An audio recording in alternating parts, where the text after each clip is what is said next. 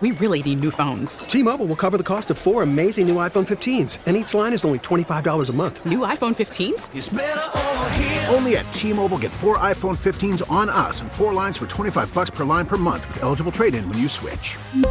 Minimum of 4 lines for $25 per line per month with autopay discount using debit or bank account. $5 more per line without autopay, plus taxes and fees. Phone fee at 24 monthly bill credits for well-qualified customers. Contact us before canceling account to continue bill credits or credit stop and balance on required finance agreement due. $35 per line connection charge applies. See T-Mobile.com.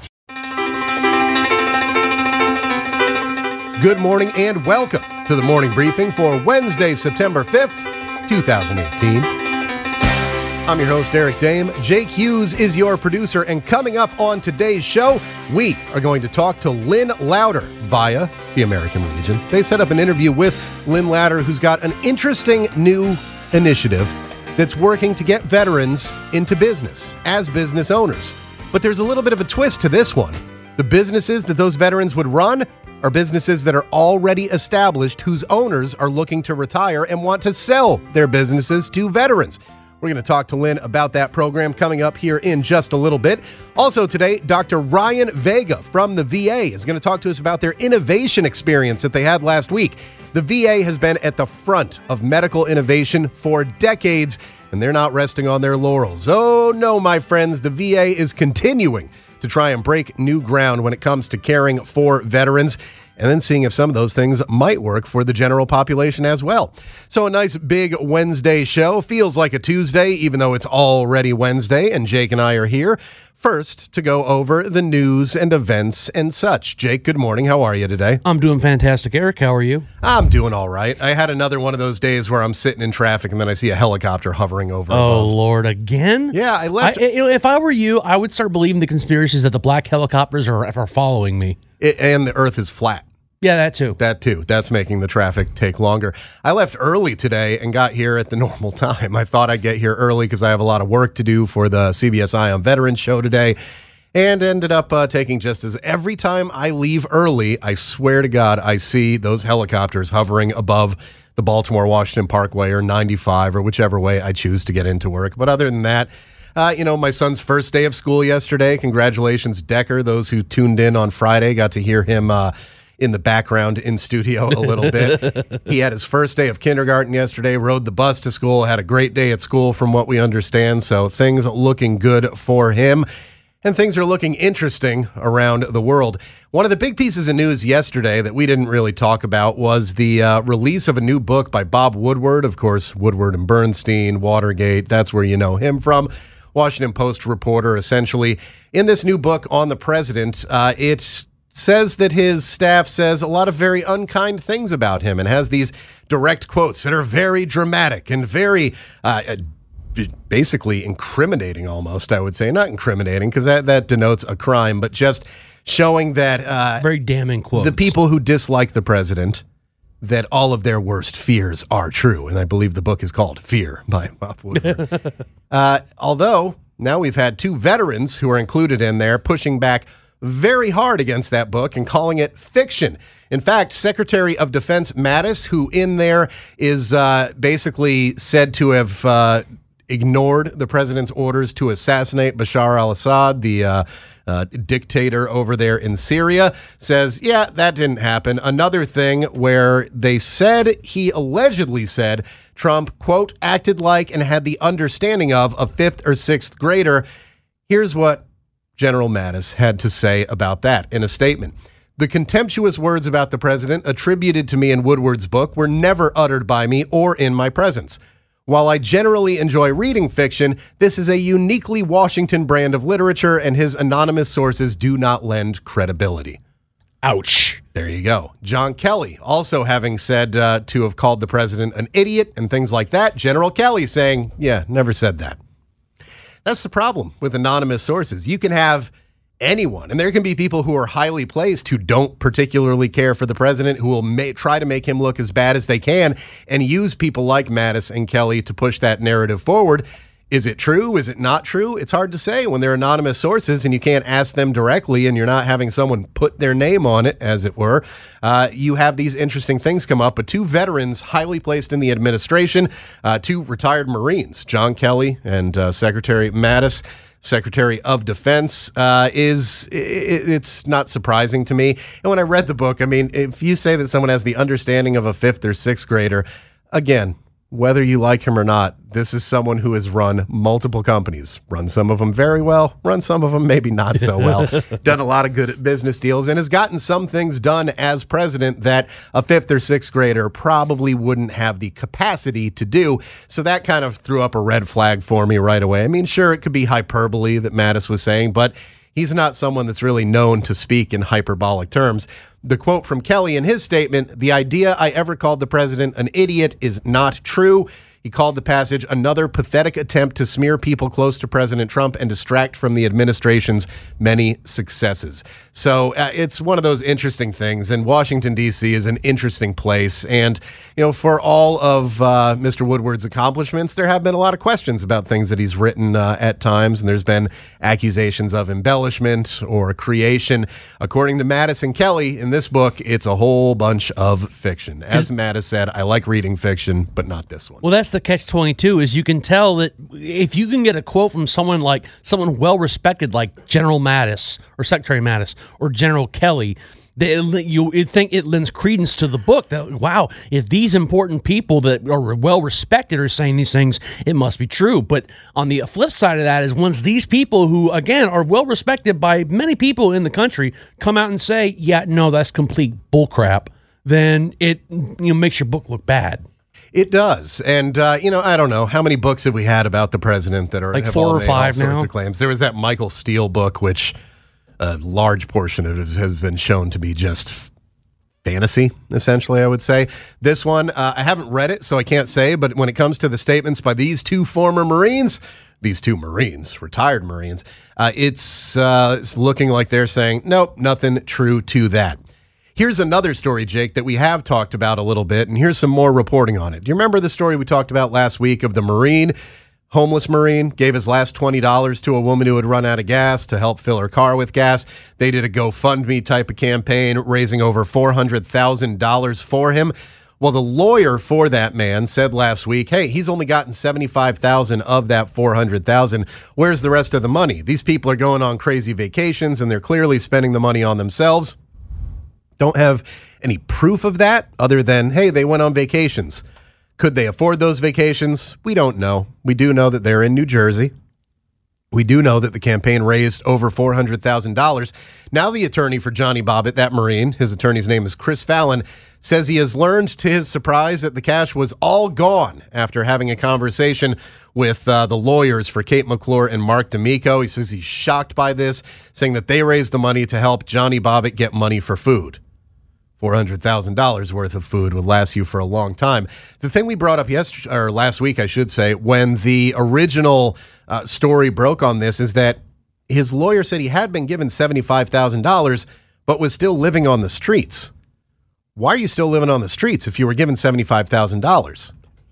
Yeah, $75,000, that's a okay apartment. That's food for a year. Especially if you take public transportation and don't buy a big car or something, that will last you a while. That's a decent salary, even in Philadelphia. $75,000 is enough for to have a family live on for a year. Not in one person. Why is he still living on the streets if he was given $75,000? So there's a lot of different conflicting stories in this that I just don't understand. McClure and D'Amico have not commented on it, nor have their lawyers. They said that they were wary of giving him the large sum, the $400,000, because of the fear he will buy drugs. Apparently, he has had some problems that led to him being out on the streets, as many people who end up homeless do have issues, whether it's mental health issues, substance abuse issues, or anything like that. It's a quandary for you, because GoFundMe has always been a red flag to me. People are raising this money. How do you know it's going where it's going? We've seen many times in the past. As we said last week, Jake, you're big involved into the video game industry, and you keep an eye on that. Video game developers, independent video game developers, and even big studios have started these GoFundMe campaigns in the past with claims that they were going to produce this amazing game, and then the game never comes out. Well, where'd the money go that the people went in? Did it go into developing the game and then it failed? Maybe. Did people that got the money claimed? Did they claim that it went to the game and that it failed and just spent the money however they wanted to? Maybe. It's hard to tell exactly where it goes. This is an interesting thing. Now, the family said, the man and woman, McClure and D'Amico, admit to spending $500 of the GoFundMe money to gamble because he didn't have his casino card one night, but says that he repaid that with the money that he won. Admitting that you used $500, not as bad as admitting that you used $400,000 of the dollars, but there's a big gap between the two. I just don't know. I don't know. Now, the guy, D'Amico, says that Bobbitt was given $25,000 that they gave him in December in less than 2 weeks and spent it on drugs, paying legal bills, and sending money to his family. It's hard to know who to believe. The couple says they bought Bobbitt a camper with some of the funds, parked it on land that the guy's, Kate McClure is her name, parked it on land that her family owns in Florence, New Jersey, but he became homeless again after D'Amico told him in June that he had to leave the property. During an appearance Monday on Megyn Kelly Today, D'Amico and Kelly said that they had said that there was well over $150,000 left in the donations, and they basically said that they had given him the $250,000 in money, goods, and services. So, like, the camper would be a significant chunk of change, I would imagine, unless it was a really cheap one. Fallon said Bobbitt had received about $75,000 cash, including the camper and a 1999 Ford Ranger. This is very interesting. A judge has ordered the couple to transfer the money into an escrow account by Friday, hire an accountant to review financial records within 10 days. Really just a fascinating story. The Associated Press is reporting on it. It's gotten international attention. It's been reported overseas as well. I just don't know exactly who to believe. It may be somewhere in between. They may have spent some of the money. It doesn't sound like they spent $400,000. It sounds like they did do some things to try and get him back on his feet, but as can be the problem with those with mental health and substance abuse issues, you know, if you're doing the right thing and you want to put someone in a camper on your property and get them off the streets, and then that person starts doing crazy things and being a problem, you know, what do you do in that situation? You're right. And as far as spending all the money, I mean, unless you're buying things like a house or something other hugely exorbitant thing, you have to try to spend $400,000. Yeah, and they've said that they've gone on vacations to Vegas, New Year's in Vegas. Well, a lot of people do that. I know people who don't make a lot of money who go to Vegas every New Year's or every Christmas or whatever. It's hard to say exactly what's happening here. You want to see it work out well for everybody involved. It was a heartwarming story when it first came out that the guy gave the $20. The fact that he gave the $20 doesn't make him a perfect person, so it doesn't mean that, you know, everything that he's saying is true and everything that he's done has been great. If they're saying they gave him $25,000 in December and he spent it all on drugs, that's one way to go through money real quick. Yeah. That's a way that you can certainly do it. And it would seem to validate their claims that, you know, he was back on the streets even after getting $75,000. How? Hey, drugs can do it. Mental health issues can do it. Does he have a bank account to keep that money? If not, if you're walking around with $75,000 on the streets and other people out there on the streets know that $400,000 was raised in your name, that puts a big old target on your back. Yep. So it's difficult to say. We're just going to have to keep an eye on. I mean, everything that we're saying is supposition. Hey, was he given $75,000? Maybe. We don't know. We don't know. They say that there's a lot of that money still left, although his lawyer now saying that there's no money left. So who do you believe in this situation? It is, as my former tank commander would say, a sticky wicket. A sticky wicket. Isn't that a British term? I think so. I think it's like a cricket term. Yeah, cricket term. Yeah, cricket. Yeah, that little thing where you whack the balls through the thing. So it's a story that we'll certainly keep an eye on. I don't know if there will be any happy outcome to what started off as a heartwarming story. And unfortunately, that's the way it goes sometimes. Here's a heartwarming story for you, Jake. And this is on ConnectingVets.com. You can go and check it out. And, of course, follow us on social media where we are at Connecting Vets. The Taliban says the founder of the Haqqani Network is dead in Afghanistan. Oh. There's a story that'll warm your heart. Excuse me while I shed a tear. Jalaluddin Haqqani, 71 years old, founder of the much-feared Haqqani Network, has died after years of ill health. So it doesn't sound like he was killed by an airstrike or anything like that or any sort of operation, but that he died after having failing health. He'd been paralyzed for the past 10 years. This is an interesting thing, and when you look at Afghanistan specifically, and Iraq to a lesser extent, I think, but Afghanistan going back, 30 years, 35 years at this point, we had many ties to people who were fighting against the Russians during the Cold War, essentially in Afghanistan, including Osama bin Laden, including Jalaluddin Haqqani. I was reading about someone else, a spokesman for the Haqqani network, Zabihullah Mujahid, who told the Associated Press that he had died Monday inside of Afghanistan. At one point, President Reagan hailed him as a freedom fighter. Then he became a fighter against the United States. Of course, Russia, the Soviet Union at the time, were not looking to rid terrorism from Afghanistan. Afghanistan was a property of theirs, essentially, and they were occupiers that wanted to keep it for good. We have no interest in doing so. We're still there because, again, if that vacuum opens up in Afghanistan, we've seen what happened before when the Taliban were in charge in Afghanistan, and it's something that I've seen brought up a little bit, and I've seen more and more as time goes on, people equating Iraq and Afghanistan together and saying, like, these two illegal wars. Whoa. I can understand those people who think that Iraq was something that shouldn't have happened, that we never should have gone into Iraq. There were no proven ties between bin Laden and the Iraqi government, and weapons of mass destruction were not found. Actually, not true. They found chemical weapons, which qualifies as a weapon of mass destruction. They found quite a few of them. But anyway, Afghanistan, proven very clearly that the Taliban harbored Osama bin Laden, gave him safe haven, allowed him to plan and do everything to prepare for the September 11th attacks. So it's not in the same category as Iraq, not even close. It's also just a fascinating place because, again, we have involvement dating back to the Mujahideen, the fighters who were going against the Soviet Union way back in the 70s and 80s. I mean, my God, there's a Rambo movie about it. Rambo 3 is set in Afghanistan, It's one of those difficult situations. It's continued on for a very long time. But have you also noticed that as time goes on, people are kind of forgetting why we were in Afghanistan to begin with and just kind of lumping it in with the illegal invasion of Iraq? Yeah, and that comes with time. I mean, it's the same way that people are still questioning why we went to Vietnam. And it's just like we have reasons at the time, and they're still valid reasons. And people don't realize that, I think the problem was the same thing with Iraq. We were promised a quick, decisive victory, and that hasn't really happened. Well, the military victory was very quick and decisive, but then you had insurgencies, and that's what's happened over in that part of the world. Again, because I think a lot of people who haven't done their homework don't understand that there are, within Afghanistan, numerous tribes, numerous ethnicities, numerous languages.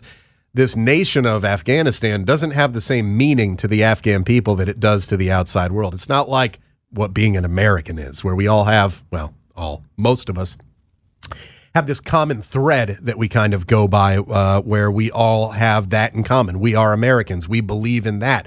That sense of country is something major to us. In Afghanistan, it's really more about your tribe, your village. It goes down on smaller and smaller levels. And in Iraq, you have similar issues there, particularly with the division within Islam between the Sunni and Shia Muslims, who do not like each other, and not in the same way that like Catholics and Baptists have disagreements over the Bible and things like that. This is something that has been a bloody war that's gone on for years and years and years. Of course, Saddam Hussein was a Sunni. He was a member of the minority group within Iraq and brutally put down the Shia Muslims there, as well as the Kurds, who were their own separate identity up in the north of Afghanistan, who are kind of a people without a country, the north of Iraq, people without a country. They're in Iraq, and they're in Turkey, and they're in Syria, and no one really wants them there, so they're just kind of fenced into their little area and not given the same rights as other people are. It's a very messy situation in Afghanistan, even more so than Iraq, because, again, you have people who don't even speak the same language within that country. You go up in the north, you go in the south, you got Dari, you got Pashtun, people who don't speak the same language living within the same country. It's almost like two separate countries broken down on language. And then when you go into those regions, you can break it down on an even smaller level and be like, all right, well, in the north, you have people who are of Tajik ancestry, Uzbek ancestry, Persian ancestry, all living near each other and have hated each other for thousands of years. It's something that we got involved in Afghanistan because of the Taliban and in their sheltering of bin Laden. in Iraq for different reasons. But yeah, it's very interesting to hear these stories coming out where, the leader of the Haqqani network, who actually hadn't been leading the network, his son, Sirajuddin Haqqani, who is also the deputy head of the Taliban, has actually been leading the Haqqani network. So those two are very closely tied together, obviously. This is something that's raged on for, 17 years now? So he's 71 when he died. Let's go back. 54 when we first went into Afghanistan in 2001. It was around Thanksgiving of 2001 that we went in there. Of course, the Haqqani network has been linked to some of the more audacious attacks in Afghanistan, according to the Associated Press. Massive bombings, killing people. I mean, they've killed more people in Afghanistan than we have, and not a good group of people. So when even the figurehead, even if he wasn't actively involved in the leadership because he'd been paralyzed for several years now, the fact that he's gone, I'm okay with that. We've also got a big story of General Petraeus, someone that you don't hear as much from as you used to. I remember posting a photo of myself with General Petraeus in Afghanistan, and people commenting like, oh, that might be a future president of the United States. At a certain time, he might have been, but then some things happened. Yeah. There was that whole issue with the biographer who was getting all sorts of access to things, and the affair that he was having there. And so there were a lot of issues that led to him, not being considered anymore for public office. He was the head of, the FBI, I think it was? CIA. CIA, yeah. He was the director of whichever one. My brain is not working. Jake says CIA, I'll go with him. He is now speaking out on the burn pit issue, saying that we have a sacred obligation to care for burn pit victims. He gave an exclusive interview to Fox News and said it's a sacred obligation, and by and large, our country does an extraordinary amount for our veterans and for those who are serving in uniform and for their families. This is an issue, though, where we have a sacred obligation, and we need to meet that obligation. So this is something, again, we've talked about this issue ad nauseum. We've talked about it a ton here on the show, is what I mean to say, because everybody seems to be in agreement on it, but the movement on it hasn't been as swift as you would like to see. If everybody agrees on something, what's holding us back? Money. Money is part of it. Although the things that they're trying to do with the legislation, the burn pit legislation that's been put forth recently, of course, you have the bipartisan measures put forth by Gabbard and Mast, two Army veterans. It seems that what they're wanting to do and what they're trying to do isn't going to cost a ton of money. So again, if it's not going to cost a ton of money, everybody agrees with it. What the heck is the problem? Where's the delay? What I've learned when speaking with USOs is the danger comes once VSOs. you what I say? USOs. Yeah, there's only one USO, baby. Yeah, the VSOs is once you open up a presumption, it leaves you open to anyone, and anyone can claim something. This is why it took 30, 40 years to get Agent Orange presumptions in, and we're still dealing with it with Blue Water Navy. Yeah. And it's the only difference now is that we have this information age where we can get this information immediately, knowing that, hey, this is bad stuff. We don't have to wait years and years for people to start dying before we realize that this was a problem. More than 150,000 active duty military and retirees and veterans have put their names on the burn pit registry in hopes that Congress and the VA are going to address their health issues. Thousands more have developed cancer, respiratory problems, and blood ailments, which they claim are tied to the burn pits. Here's what Petraeus had to say to Fox about the issue of burn pits while the wars were going on at their height. Of course, Afghanistan's still going on. We still have some people in Iraq as well. Quote, we were worried about just getting enough water for our troops in the really hot summer. So the burn pits were kind of a secondary measure. It was the most efficient way, though clearly not the healthiest or best way for them to dispose of all sorts of stuff, medical and human waste, chemicals, paint, metal, aluminum cans, munitions, unexploded ordnance, petroleum, lubricant products, plastics, rubber, wood, discarded food, anything that you could burn if it was doused with gasoline. Now, for those of you who don't understand what this was like, just imagine putting any one of those things into a fire and standing near where the smoke goes. You wouldn't want to do that. Put them all into that same fire, and you're absolutely not going to want to do that. So I think the politicians and the leaders of this country need to get together and address this issue directly. Everyone is in agreement on it. They're just not in agreement on how to address it. That's something that needs to be fixed. And the VSOs, the American Legion, the VFW, IAVA, AMVETS, they're all working together, DAV, to try and get this push forward. So that's a good thing. Hey, Speaking of the American Legion, we're going to talk to them coming up in just a little bit. Actually, we're going to talk to someone that they put us in touch with, retired Marine Lynn Louder. He's got a really great new initiative that's looking to get veterans as business owners by having them buy businesses from owners that are retiring and want to sell to veterans. We're going to talk to them about that in just a few minutes. And then later, Dr. Ryan Vega of the VA will give us the down low on what took place at the Innovation Summit and the amazing breakthroughs still taking place at the VA today. You're listening to The Morning Briefing, Wednesday edition. I'm Eric Dame. He's Jake Hughes, and we will be back right after this.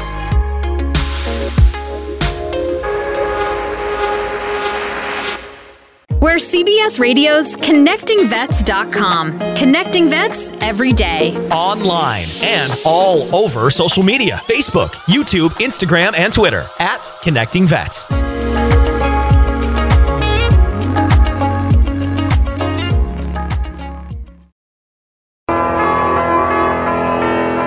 Welcome back to The Morning Briefing on Entercom Radio's ConnectingVets.com. Connecting Vets every day is the slogan, and it's what we do. And we're doing it every day of the week. And why do we do it? It's because each and every member of our team knows what it's like to have worn the uniform and, just as importantly, knows what it's like to have taken it off. We know the struggles, we know the difficulties, and we're trying to make that transition easier on you. And make sure that that transition, which lasts for the rest of your life after you leave, is as smooth as it can possibly be. So check out ConnectingVets.com every day. And of course, be sure to follow us on social media. We are at Connecting Vets on Facebook, Twitter, Instagram, and YouTube.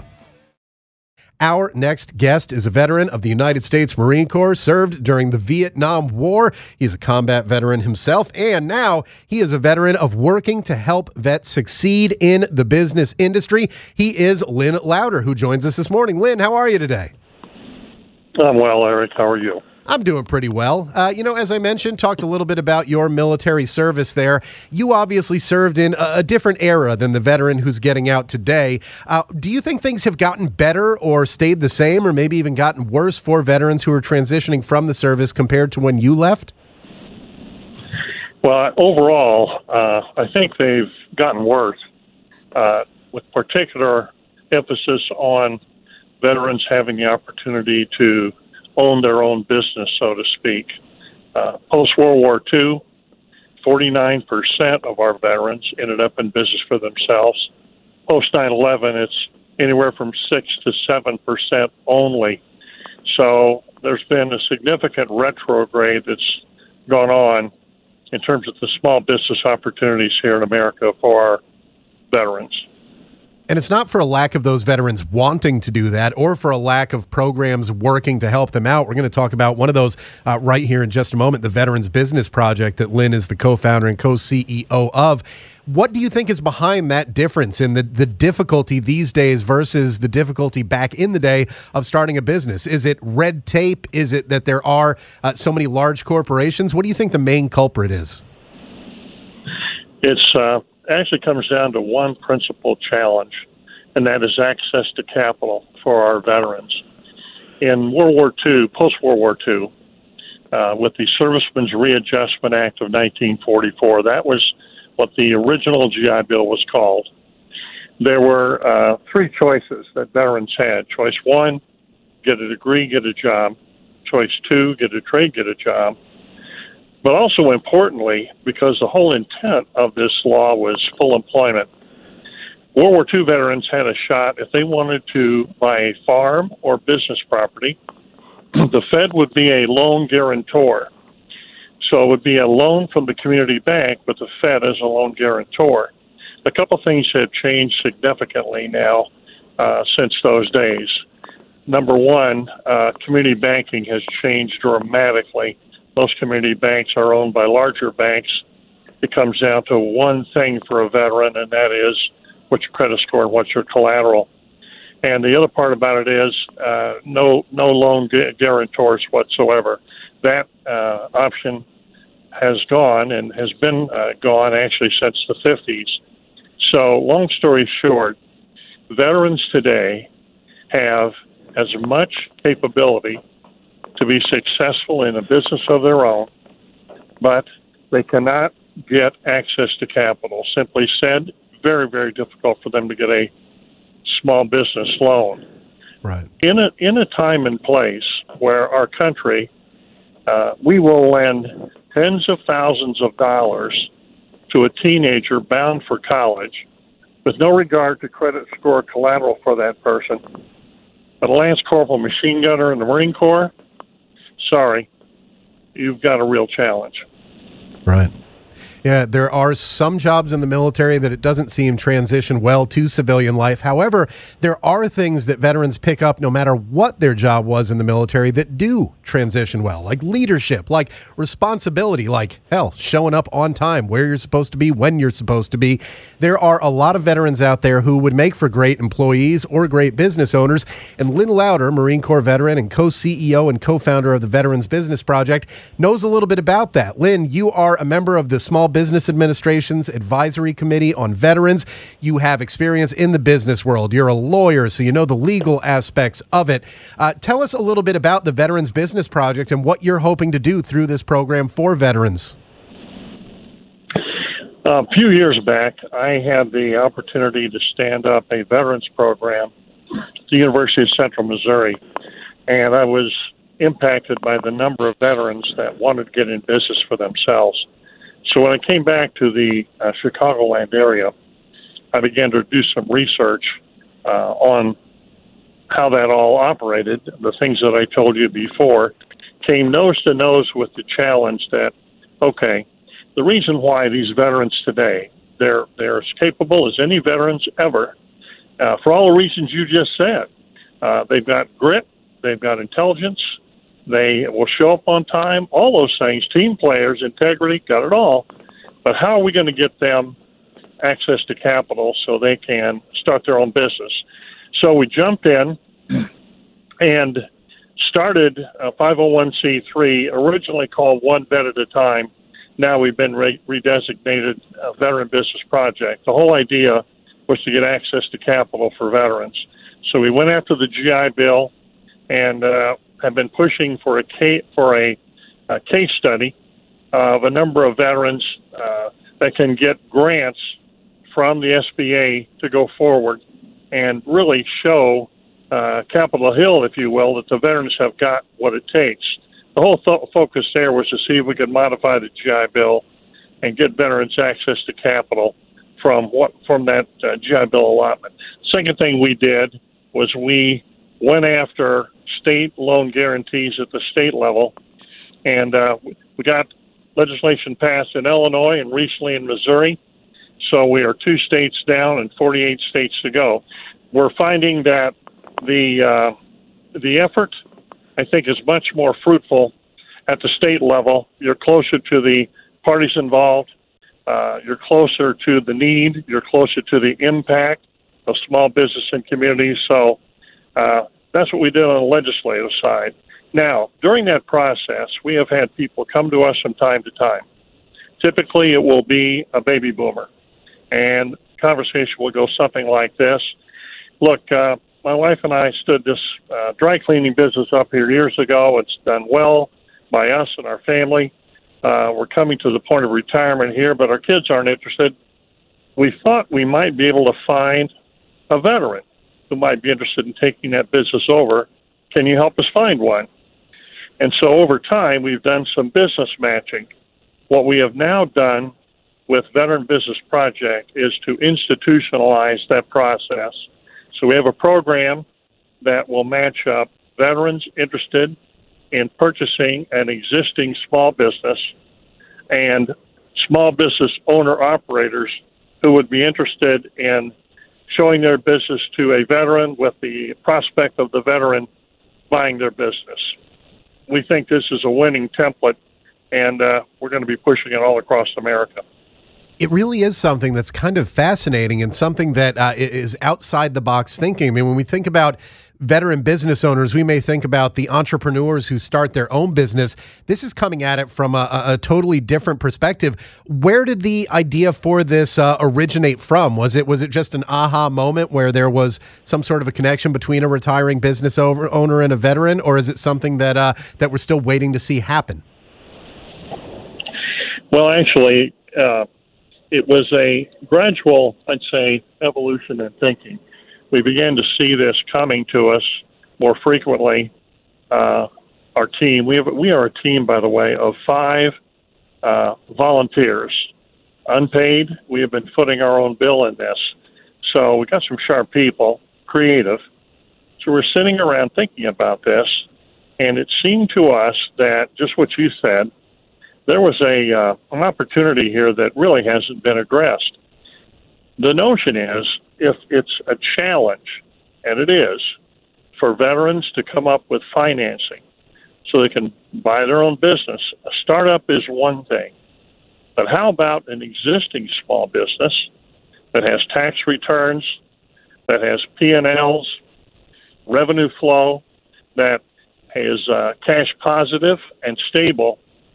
Might that be a better opportunity for the veteran to get financing? And the truth is, yes, it is. In some cases, the small business owner-operators can work out financing internally with the veteran. In some cases, business owner-operators are willing to take back a subordinated note, which can be considered collateral by the bank. So it was a gradual evolution, but we began to see it as a trend, and we thought we could create a movement in America. We got baby boomers who want to move on now into retirement, and we've got a number of sharp veterans that would be tremendous in small business ownership and operating. So really, that's how we came upon this whole concept. And that concept is the Veterans Business Project. Lynn Lauder, Marine Corps veteran, is the co-CEO and co-founder of the Veterans Business Project. Lynn, if a veteran is out there and is either, on either side of this equation, maybe they're a business owner who's looking to retire, or there's someone who's thinking, hey, this sounds great, I'd like to run a business, especially one that's already got that foundation laid, as you were just saying. How do they go about getting in touch with the Veterans Business Project and finding out if there's some way that you can help facilitate that for them? 2 ways. We have a web page. It's www.veteranbusinessproject.org. You can go to the website and they can register there and for contact information, or they can call me directly. I can give you that number. That's 630-222-5155. We'll be glad to help them out. And is there a particular veteran who this program is for? Is there some some qualifications that they should have, or something that they need to have on their side before heading into some sort of arrangement like this, like taking over a business? Who is the perfect person to apply for your assistance? Well, in the 2 states for their loan guarantees, let me just give you an example of that. And we put these due diligence steps in place, frankly, to make bankers more comfortable, because the World War II people, they just jumped in and made it happen. So in the states of Missouri and Illinois, what they ask is that the veteran would be a resident of that state, early discharge, that they would have taken and approved Boots to Business curriculum, that they would have a business plan, that they would Shark Tank that plan to a committee, and then go on ahead and apply for their loan guarantee, and they get a mentor after that. In states where the loan guarantee program does not exist currently, what I would strongly recommend is that they take a well-reputed Boost to Business curriculum, have a business plan, and be ready to present it. I think those are 2 critical items that they can take advantage of to simply show that they're well prepared. The more you know about the type of business you're getting into, by way of homework before you even move into seeing if you could apply for a loan, the better off it is. That's just smart business planning. Know as much about your prospective business as you can before you move forward. Lynn, when it comes to the VSOs, I know you're an American Legion member, a proud Legionnaire yourself. Is there also something that the VSOs can do to help put them in touch with those right programs and those right first steps in getting on the road to becoming business owners? Well, I know, for one, there's the Veterans Business Opportunity Centers. They're all around the country, and they've been stood up by the SBA. As you mentioned earlier, I'm on the SBA's Advisory Committee for Veterans Affairs, so we monitor these carefully. the VBOC program, as it's called, Veterans Business Opportunity Center. They can go there and they can take a Boots to Business curriculum. There are mentors and there are coaches, and it's all for free. The Syracuse EBV program is an excellent program, and then there's Bunker Labs out of Chicago, and they've satellited out to a number of different locations in America. But they also have a good program called Bunker in a Box, which you can access right off your computer. It's internet-based. There are a lot of options out there, and one of the newest ones, I should say, is the Veterans Business Project, which, again, is an initiative that aims to connect veterans who want to get into business with retiring business owners who want to sell their businesses to veterans. It's a really interesting project, and I'm glad that we've been able to speak to Lynn Lauder, United States Marine Corps veteran, about it here on the Morning Briefing. Lynn, thank you so much for your time, and thank you once again for continuing to serve the veteran community. All these years later after your service, you're still working to get things done for vets, and it doesn't go unnoticed. We all appreciate it. You're welcome, Eric. Thanks for having us on. And our thanks to the American Legion for setting up that interview with Lynn Lauder. Of course, we speak to the American Legion or someone affiliated with the program that they believe in every Wednesday morning here on the Morning Briefing. And Jake, the Veteran Business Project there, it's pretty fascinating idea. Just as I said, that outside the box thinking. Veterans are many times struggling to find their place in the world when they get out. Yeah, you can find a job of some sort. I mean, unemployment's at all-time lows right now.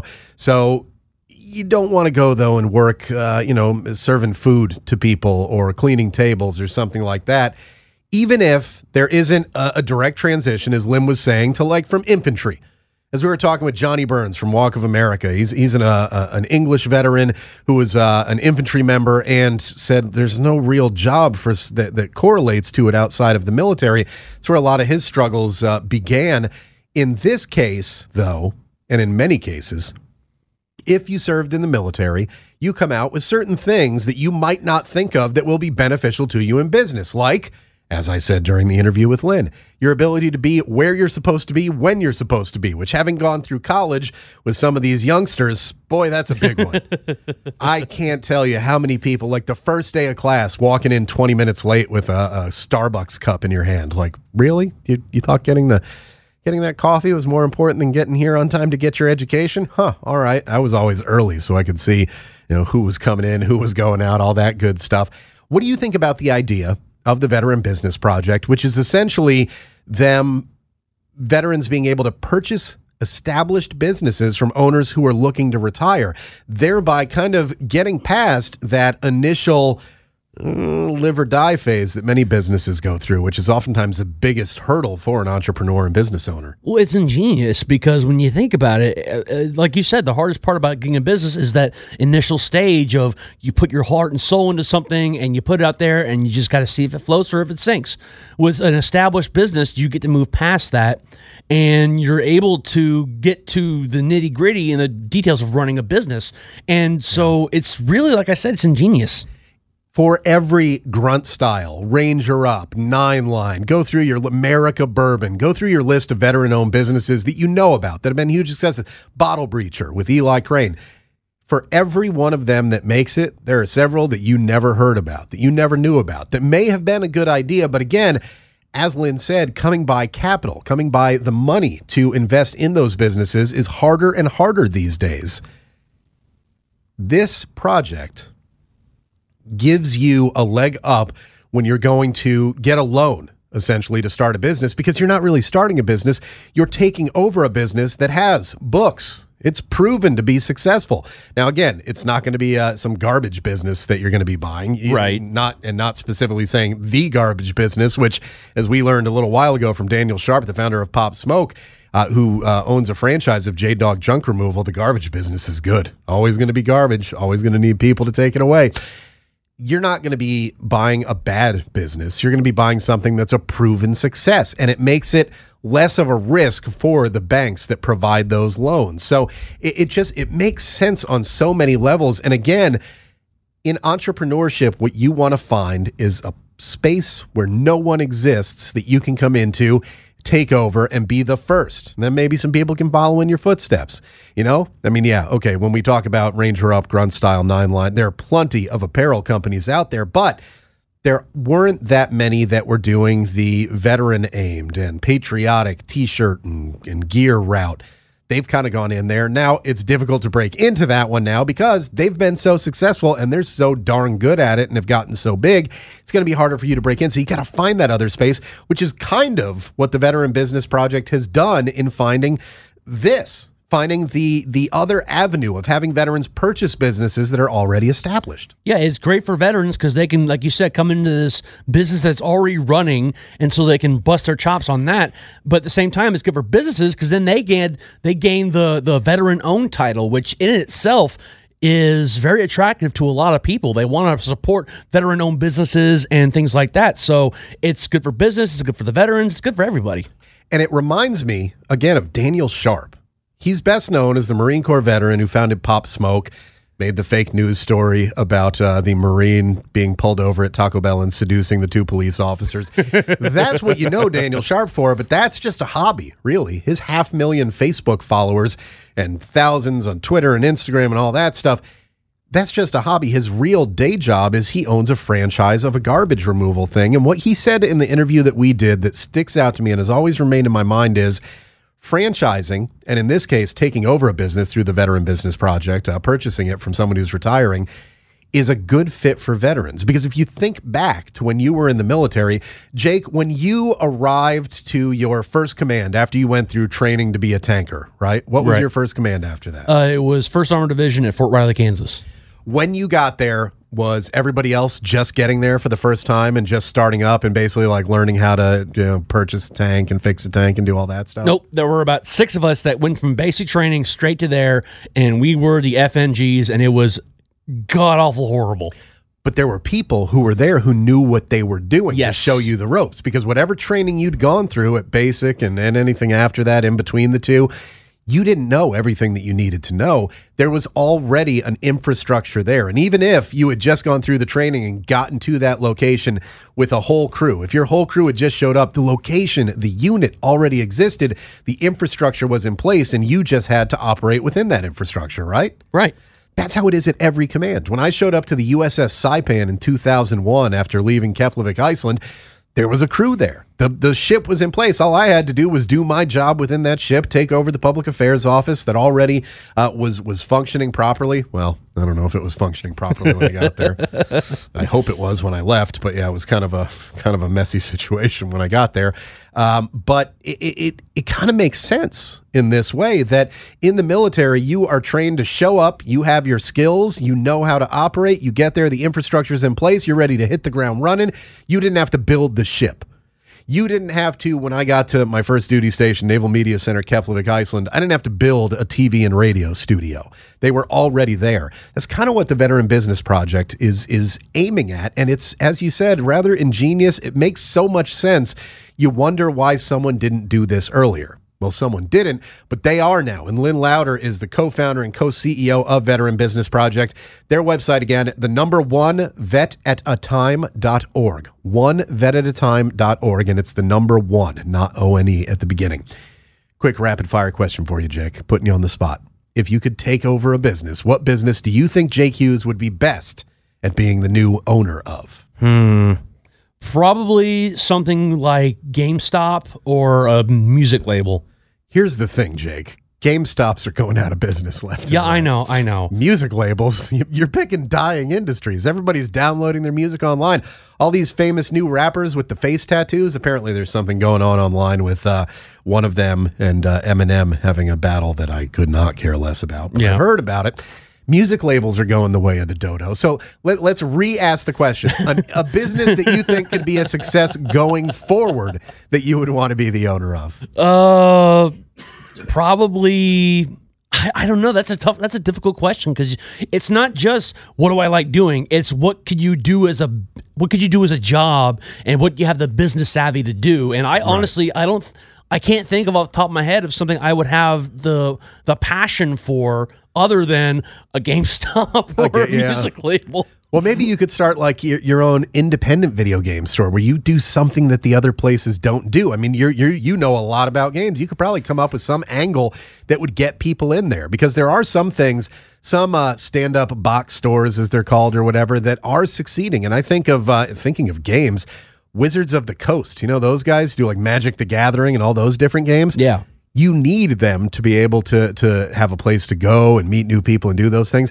There are ways to do it. And if you have that idea, but there's already a business in place, that infrastructure is already there, like GameStop, for your example, a bad example, I think, but nonetheless, Jake's choice. It's there for you, and OneVetAtAtime.org is the website. The Veteran Business Project is working with the Small Business Administration, Bunker Labs, Groupon, all sorts of things.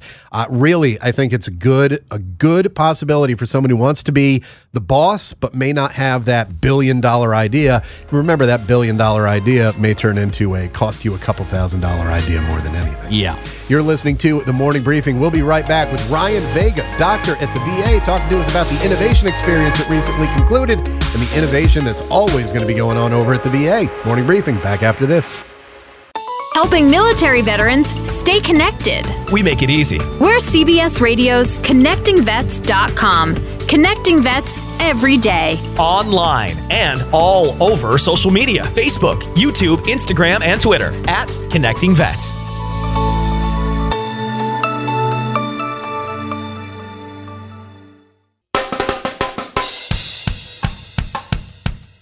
Welcome back to The Morning Briefing from Entercom Radio's ConnectingVets.com. Connecting Vets every day is our slogan, and it's what we do. And I'm going to tell you why we do it.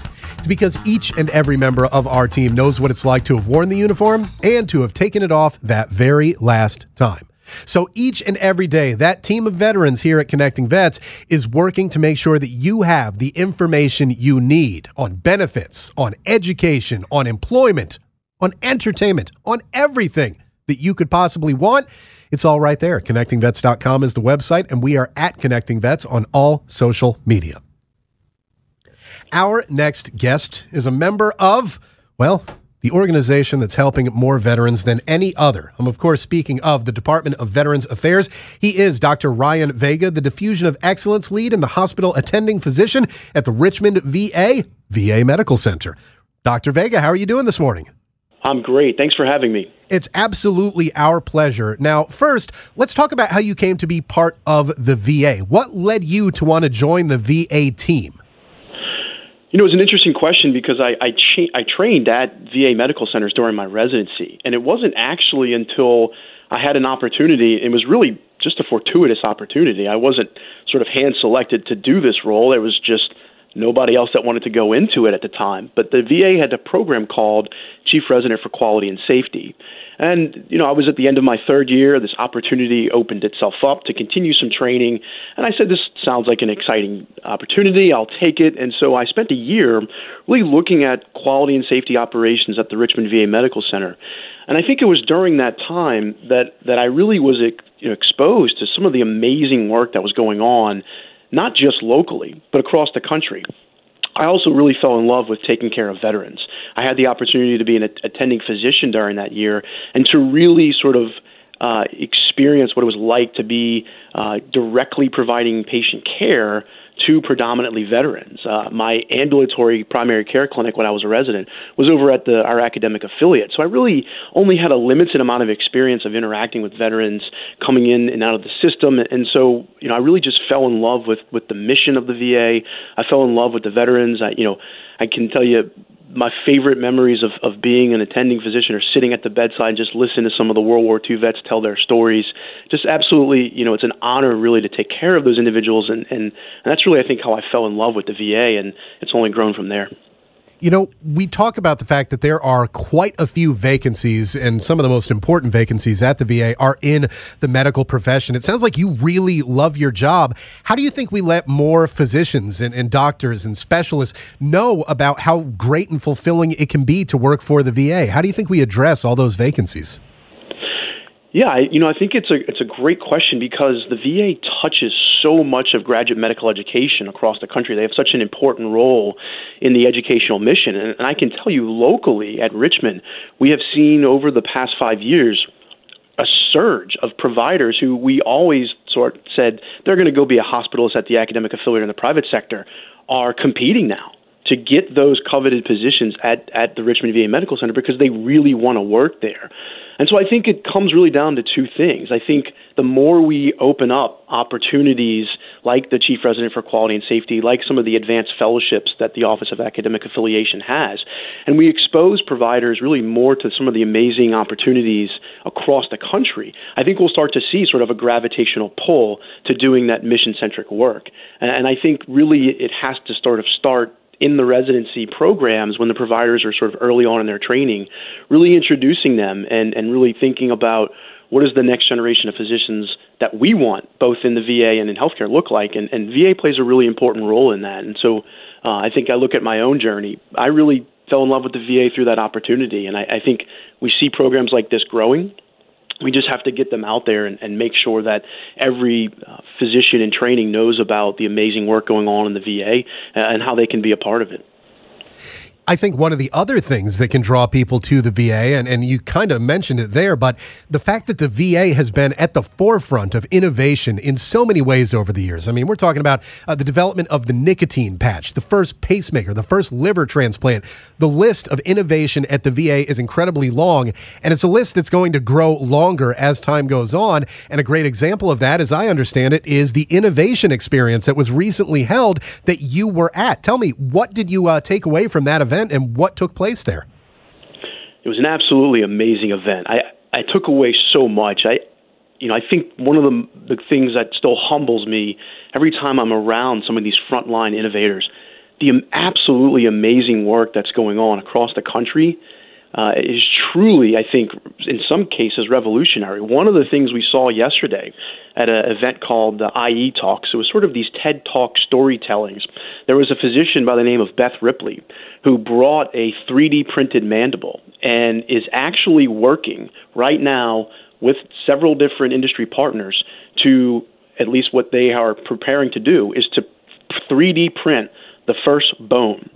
And their plan is in 3 years, they are going to reconstruct bone to use for surgical operations and sort of interventions. And so, this isn't, she ended her talk and she said, this isn't science fiction. This is real medicine. This is world-class healthcare happening in the VA. And you sort of look at that and you say, how do I be a part of that, right? I mean, you get excited and you realize that some of these things are happening, but they're happening in VA. And you pointed to this, right? The cardiac implantable defibrillator, the nicotine patch, the first liver transplant. One of the VA employee nurses who was receiving chemotherapy and said, you know what? There's probably a better way to deliver medication, creating the bar scan coding for medication delivery. Some of the most amazing and transforming interventions and innovations have happened in the VA. And I think that's really what I took away from it, is that it's not stopping. It's only accelerating. And I think VA is going to be at the forefront of truly integrating clinical innovation and the adoption and the spread of it into healthcare, which is an area where we as healthcare has struggled, not just in America, but across the world. Our keynote speaker on Tuesday, Dr. Toby Cosgrove, who's the former CEO of Cleveland Clinic, he talked directly about the time it takes for sort of evidence-based practices and these truly reforming clinical innovations to consistently reach patients is about 13 years. That's just too long. And so I think what we saw over the past couple of days was just this excitement, this energy, this momentum that's building, just sort of sometimes groundbreaking clinical innovations that truly could transform care delivery. And it's all happening in the VA. One of the things that I understand, and we're speaking with Dr. Ryan Vega, the Diffusion of Excellence lead at the VA. He's also a hospital and attending physician at the Richmond, Virginia VA Medical Center, that part of the thing of this innovation experience is bringing the programs and things that have worked on a local level and seeing if they might be something that's implementable on a national level. Was there anything that stuck out as far as the programs that affect the care for patients at the VA that's been a success, smashing success at any local level that you think we might see soon on the national level? Yeah, we've seen a couple of practices that really are starting to gain momentum. And I think you really sort of touched on an important point. It's the part of the Diffusion of Excellence initiative was the realization that there are fantastic programs going all over across the country. But it's how do you find each individual one, give those an opportunity to be replicated or grow, and see if they truly do work across multiple different centers. Instead of the idea of it being so forced top-down, everyone's going to follow this path, it's sort of saying, you found something that works really great. Now let's test it. Let's see what happens at a couple of other centers. There's two practices that I'll call attention to because I think they're truly doing some amazing work. One of the practices is called HAPPN. Shannon Monroe is a nurse researcher in the VA. Her and her team have discovered that something as simple as brushing teeth. Now, she's very humble and says that's how simple it is. It's a little bit more complex. But it's brushing teeth. It's this oral care bundle can actually reduce non-ventilator associated hospital-acquired pneumonia. Now, there was a lot of focus over the past 10 years on hospital-acquired pneumonias as they're related to patients being on a ventilator. She's finding out that a lot more of them are caused by non-ventilator associated. At a couple of different medical centers where she's put this out, they've seen a 90% reduction in these hospital-acquired pneumonias. What's really remarkable about this, certainly there's cost avoidance and we can focus on all that, but if you look at the data and you sort of extrapolate it, it's about 21 lives they have saved by this sort of spreading across the multiple hospital sites and where it's going. So I think we're going to see this practice start moving across the country. It's already gaining recognition by the CDC, American Hospital Association. It's been featured in various different media outlets. So that's, I think, just one example of a practice that really, really worked, had an amazing impact, and is now spreading. The second one, I think, is one that sort of hits home to all of us, and it's a practice called the rapid availability of intranasal naloxone. And the opioid epidemic is not just affecting veterans, it's affecting everyone, and it's really not sort of selecting who it impacts. I have people in my life that I've known that have been affected by it, and I think if you asked everyone, they probably know somebody who's been impacted by it. And so what we're seeing is that by distributing the drug, the intranasal naloxone drug, which is the reversal agent, by distributing it both in our AED cabinets, by having some of our police, since they're at hospitals on medical campuses, carry it, and also to give it to patients and instruct them and their families about it, that we're actually seeing reversals. And so one of the things that we've done is sort of tracked it at a couple of different sites. They've already reported over 128 reversals. I mean, that's just real impact. And so we're going to see a practice like that, I think, spread quite rapidly over the next coming months. That's the kind of thing that is so good to hear. And, you know, for all the problems that we hear about with the VA, very few of them are related to the research and development and the medical care. It mostly seems to be issues more on the, the paperwork side, the administration side. How confident are you that the VA will continue to stay at the forefront of innovation? I know this is an annual event. It doesn't seem like the department's willing to rest on its laurels to me, but from an insider's perspective, do you think it's just going to keep getting more and more innovative as time goes on? Without question. I think this has been sort of a steep culture of the VA. It's always been an innovative organization. It's always been at the forefront. You know, and I'm sort of reminded of a comment you made in the introductory segment. You sort of said, I'm going to tell you why. You talked about why we do what we do here, and that's really something we focused on in the past couple of months, is really getting the message out both to all the frontline VHA staff and really to everyone else. Why do we innovate? Why are we continuously innovating in the VA, and why do I believe so strongly that we will continue to be at the forefront of innovation and clinical innovation in healthcare delivery over the next decades to come? And it's really because it's about one single thing: veterans. And we heard this yesterday from a number of the different innovators. They get up every day, they go to work with one single North Star, one single mission, and that's to change and save the lives of veterans. And there's nothing else that sort of gets in the way of that. And I think when people sort of focus on that, when an organization can focus on that sole mission that everyone can rally around, that's an incredibly powerful force. So I'm confident that this is only going to grow. It's been absolutely amazing to see the leadership support that we have to do this work, to continue to invest in the front lines. And so I'm just very excited for what the future has to hold for us. We're speaking with Dr. Ryan Vega, the Diffusion of Excellence Lead at the Department of Veterans Affairs, also a hospital and attending physician at the Richmond, Virginia VA Medical Center. A term that you used in there about, making sure that lives are saved and changed. There's actually an initiative called Changing Lives, Saving Lives, as I understand. What can you tell us about that? Yeah, so this is an initiative. It's more of a campaign to do a couple of things: call to action, raise awareness. This campaign was launched yesterday at the VHA Innovation Experience. And really, it was about that mission-driven innovation. We went around and talked to frontline innovators and asked them, why do you innovate? What drives you to get up and do this work? Because a lot of these are clinicians, they're nurses, they're pharmacists, they're frontline administrative staff, and this is extra work for them. They're not getting paid to do this. It's probably taking a lot more time for them to do some of the work on the side, and it's a big, big organization. So sometimes it's hard to connect to the right people. So what's driving them? Right? It was really about asking them, what is their why? Why are they doing this? And it really just continued to be the same answer. It was, if you ask me why, I do this because I am driven by the mission. I'm committed to serving veterans. And I think that is a powerful message that we need to get out, because one of the things we see is that there is a slow groundswell of participation from the front line. But sometimes people can sort of feel small. They're at a small VA medical center. They may not be connected to a big urban city or have access to a large academic affiliate. And they say, I'm just not able to do what these individuals are doing. And so I think it's really a call to action to say, yes, you can. We have the resources to help you do that. And don't lose sight of the mission. Don't lose sight of why everyone is doing this. And it's not easy. I think that was one of the things that Toby Cosgrove had told the audience in the keynote is he said, this work is hard. It's really hard. And he almost joked. He said, when you bring innovation to the market in healthcare, they're not going to want it. They're going to resist. And so this is hard work. And so I think as much as it is about, raising awareness of the work going on, it's really that call to action to say it's going to be hard, but we're all in it together, and our mission is absolutely incredible, and it's to change and save the lives of veterans. And so I think that, it was an important part for us to get there to really answer that why, and really excited to sort of start moving that out and really continue to build this groundswell of momentum we have. If people want to find out about the campaigns like Changing Lives, Saving Lives, about the innovation that's taking place at the VA in general, around the nation, where do they go, and how would you recommend they do so?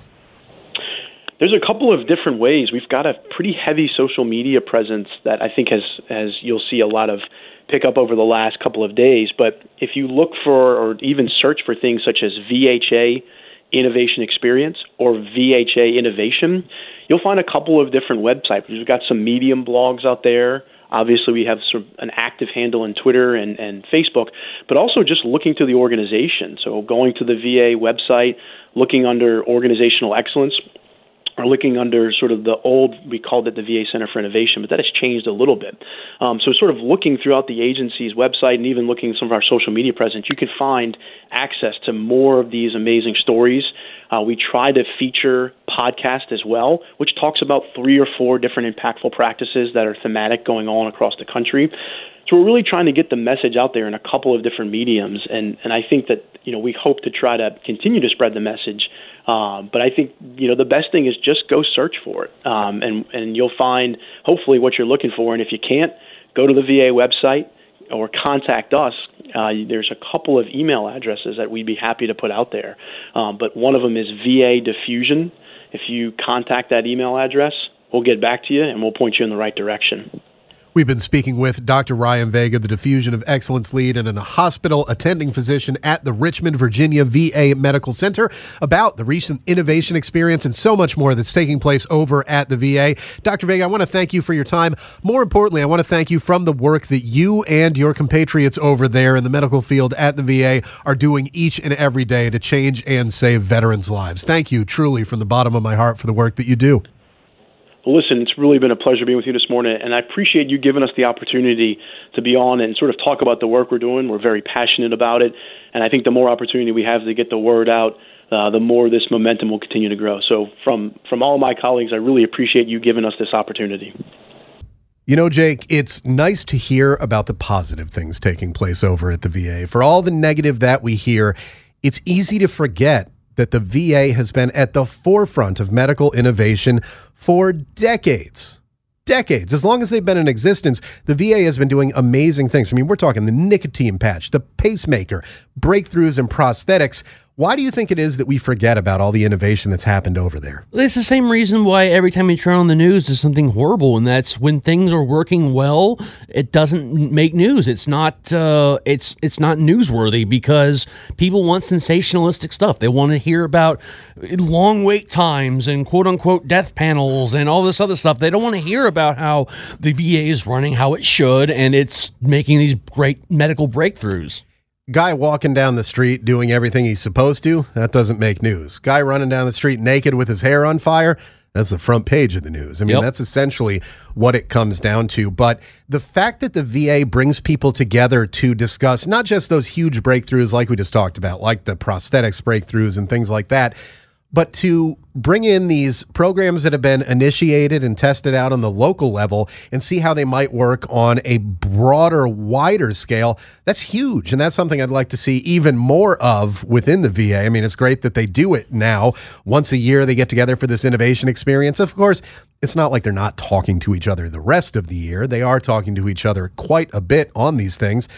It's great to see that they get together and do this, and that something that's working in Topeka, Kansas might also work in Los Angeles, might also work in Gulfport, Mississippi. I mean, how happy are you that the VA is not just making these innovations and starting these new programs, but then also making sure that it gets shared between them, which, as we've seen with government organizations, doesn't always happen.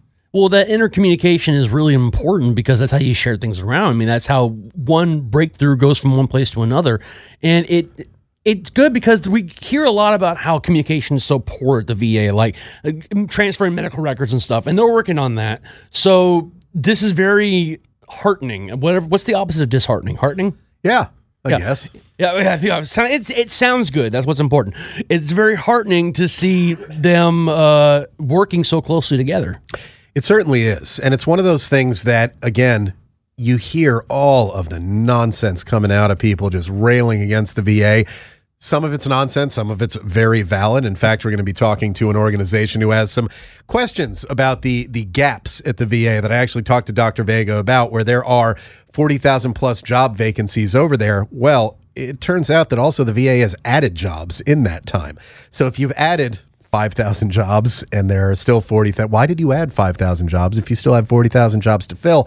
That goes more to, as we always say, the bureaucratic aspect of the VA, the fact that it is a government department. Is that stuff ever going to be perfect? No, the perfect government doesn't exist, never has. We're about as close to it as has ever been seen, but there are still these significant issues.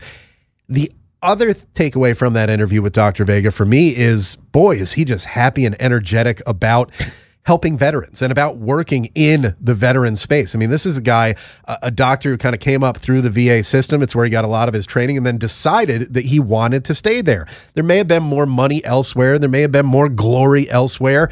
He stayed there to do that. And there are a lot of people, professionals working in the VA, particularly on the medical side, who fall into that same category as him, which, man, that's, you want to talk about heartening.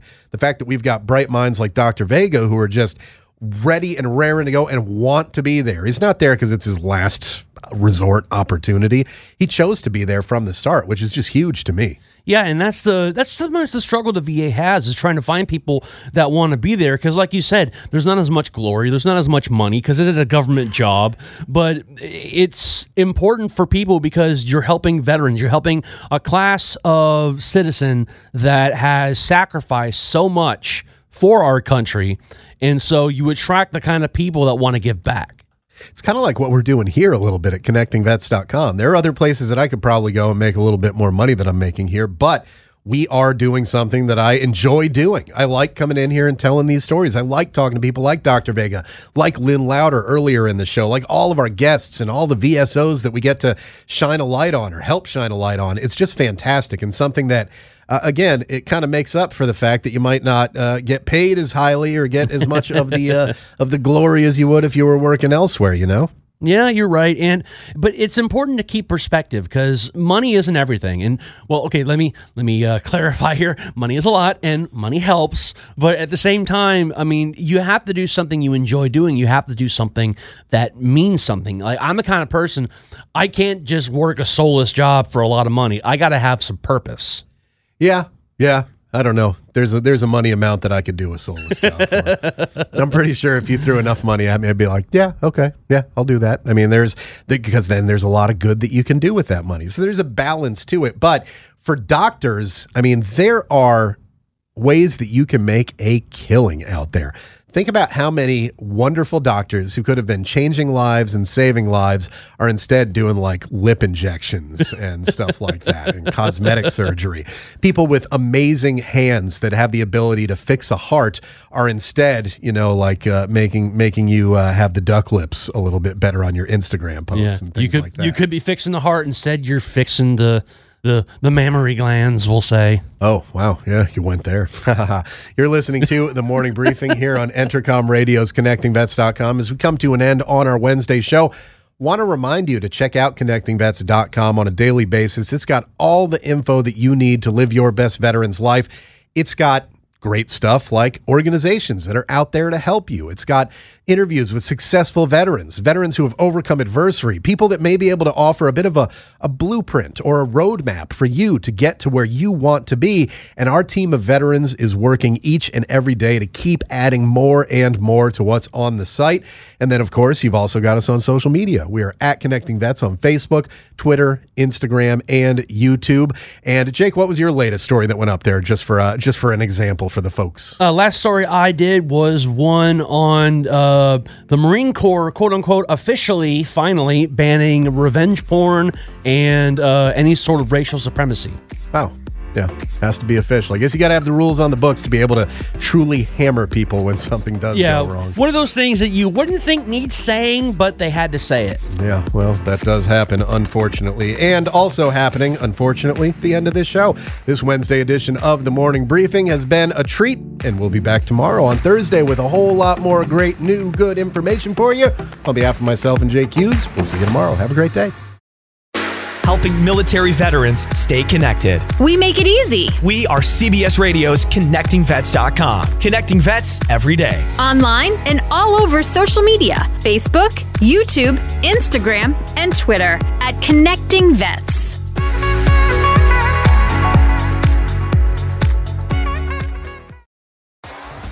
T-Mobile has invested billions to light up America's largest 5G network, from big cities to small towns, including right here in yours. And great coverage is just the beginning. Right now, families and small businesses can save up to 20% versus AT&T and Verizon when they switch. Visit your local T-Mobile store today.